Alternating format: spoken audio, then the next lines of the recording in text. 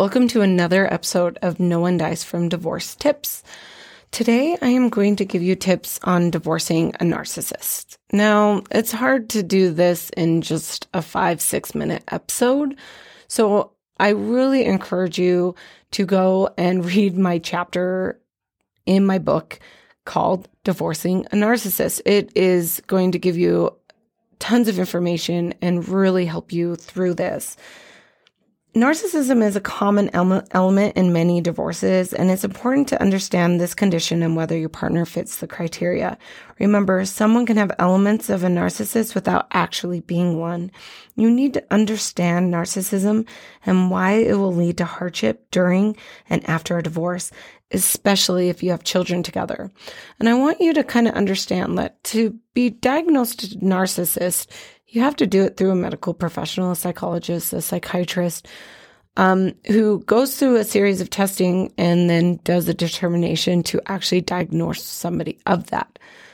Most likely, it's never going to happen. Somebody's not going to submit themselves to go through the testing so that they can be told that they have a personality disorder or narcissism. So in my book, I go through the actual questions and the things that you need to be asking to determine if you can start a working theory on whether your ex fits the criteria. And if they meet some of the elements, even though they haven't been officially diagnosed, you can start preparing yourself to how to deal with somebody with a high conflict personality.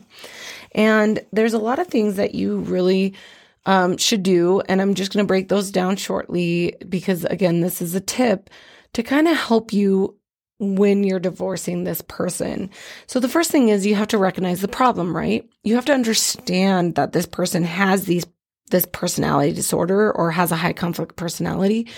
And you have to kind of have that working theory. So getting books on this and being able to understand the actual disorder and then going through and processing it to decide if they do meet some of the criteria will then help you know if this is the best way to handle them and their, the issues that they're going to cause, that they've been causing during the marriage and most definitely are going to cause after the marriage. I always say that divorcing a narcissist, if you think being married to a narcissist is really, really hard, being divorced to a narcissist is going to be even harder, especially if you have kids.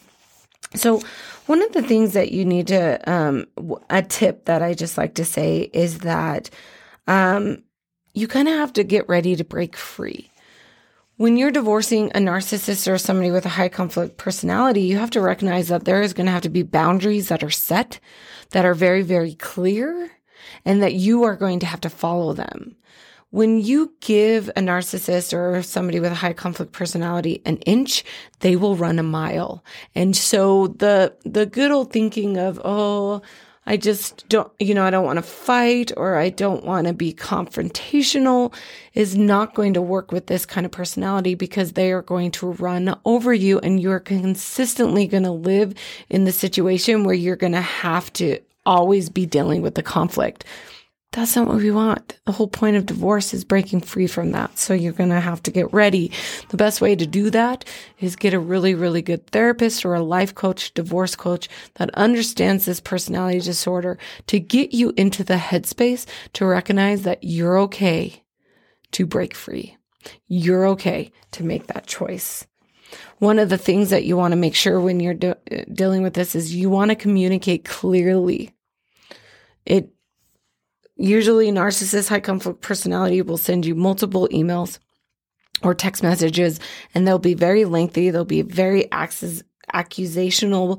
They'll finger point. They'll do whatever they can to get a rise out of you.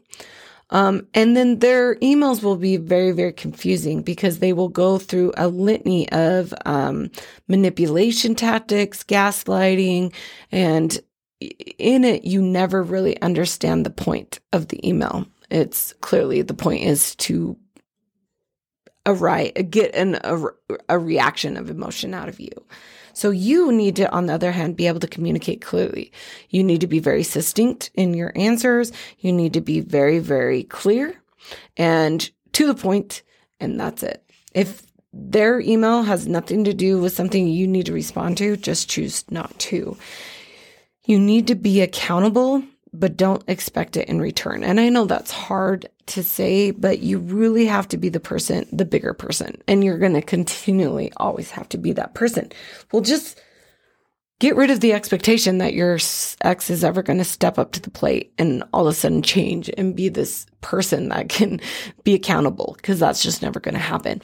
The faster and the quicker you can lower your expectation of anything from them and recognize that the only behavior you can control is you, is going to put you in a better position. You also want to pick your battles.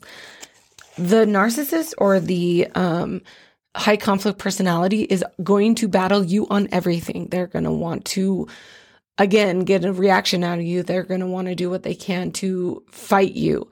And at the end of the day, you need to realize that you don't need to fight about everything.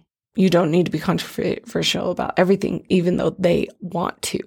You need to pick your battles. What is really, really important to you, you need to plant your feet, and you need to be ready to fight in those battles. But you don't need to fight in everything. You'll get exhausted. You need to make sure you're knowing your boundaries, and bottom lines can help you be ready to stand up and fight for yourself when needed. So those are just a few tips that you can deal with to really be able to deal with this personality disorder. There are amazing books out there that are very specific and go into these disorders and in divorce and how to deal with it and after divorce. And so I would highly recommend that you educate yourself, you empower yourself, so you get yourself in the mental space to be able to recognize that this is not you, this is them, and that you can take your power back by being strong enough to deal with it. And so by doing that, by, getting therapy, getting a life coach to help you through that, and then recognizing that you are not what that person defines you as, getting past that and recognizing you are so much more. The divorce was the amazing position to get rid of the narcissist in your life. And now you're going to you're going to focus on what you specifically need to deal with that. And that's usually just the kids. And then you're going to be able to recognize that you can live your life and be a whole happy person outside of that high conflict person, and that they do not control you or own you in you being happy and fulfilled. When you recognize that, it can be pretty powerful. Thanks. That's another episode of Divorce Tips. Tune in next week. Thank you for listening to this episode. If you enjoyed, please subscribe, follow, and share. I'd love to hear your questions and feedback. You can contact me at community@jillcoyle.com. See you next time. I am an attorney, but I am not your attorney. Any advice given on the podcast is general and shall not be construed as legal advice. For listening to this episode.